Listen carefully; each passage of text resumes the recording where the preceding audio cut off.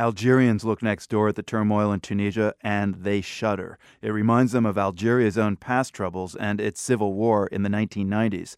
So says Time magazine's Vivienne Walt, who's in the capital, Algiers. The great specter is that there will be a return of Islamic parties and militant Islamic organizations, which is what the civil war focused on in the 1990s.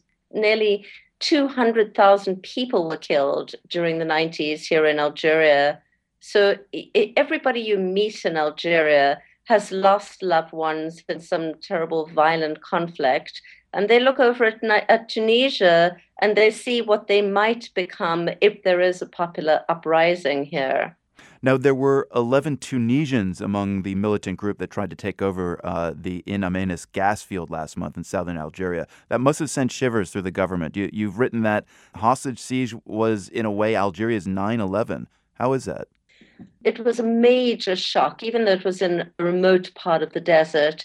No one ever thought that they would be attacked on Algerian soil. The whole government in Algeria is based on the fact that they can keep Al-Qaeda at bay and that Al-Qaeda has been operating in other parts of the region, but not here in Algeria.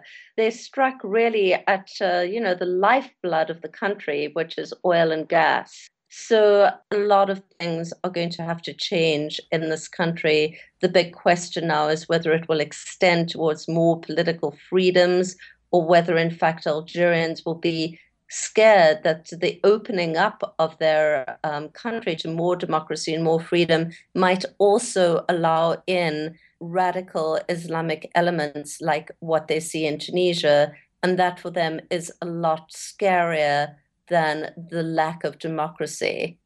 Well, I mean, indeed. I mean, Algerian officials have come under a lot of criticism, I gather, for never tracking down the alleged mastermind of the hostage siege at that gas plant, the guy Mokhtar Belmokhtar. What steps are they taking? For a long time, the Algerian government was content to let Belmokhtar be, so long as he didn't operate on home soil in Algeria. But that clearly has broken down as the whole Al-Qaeda movement in this part of Africa has become much more regional and a lot richer, of course. They have resources.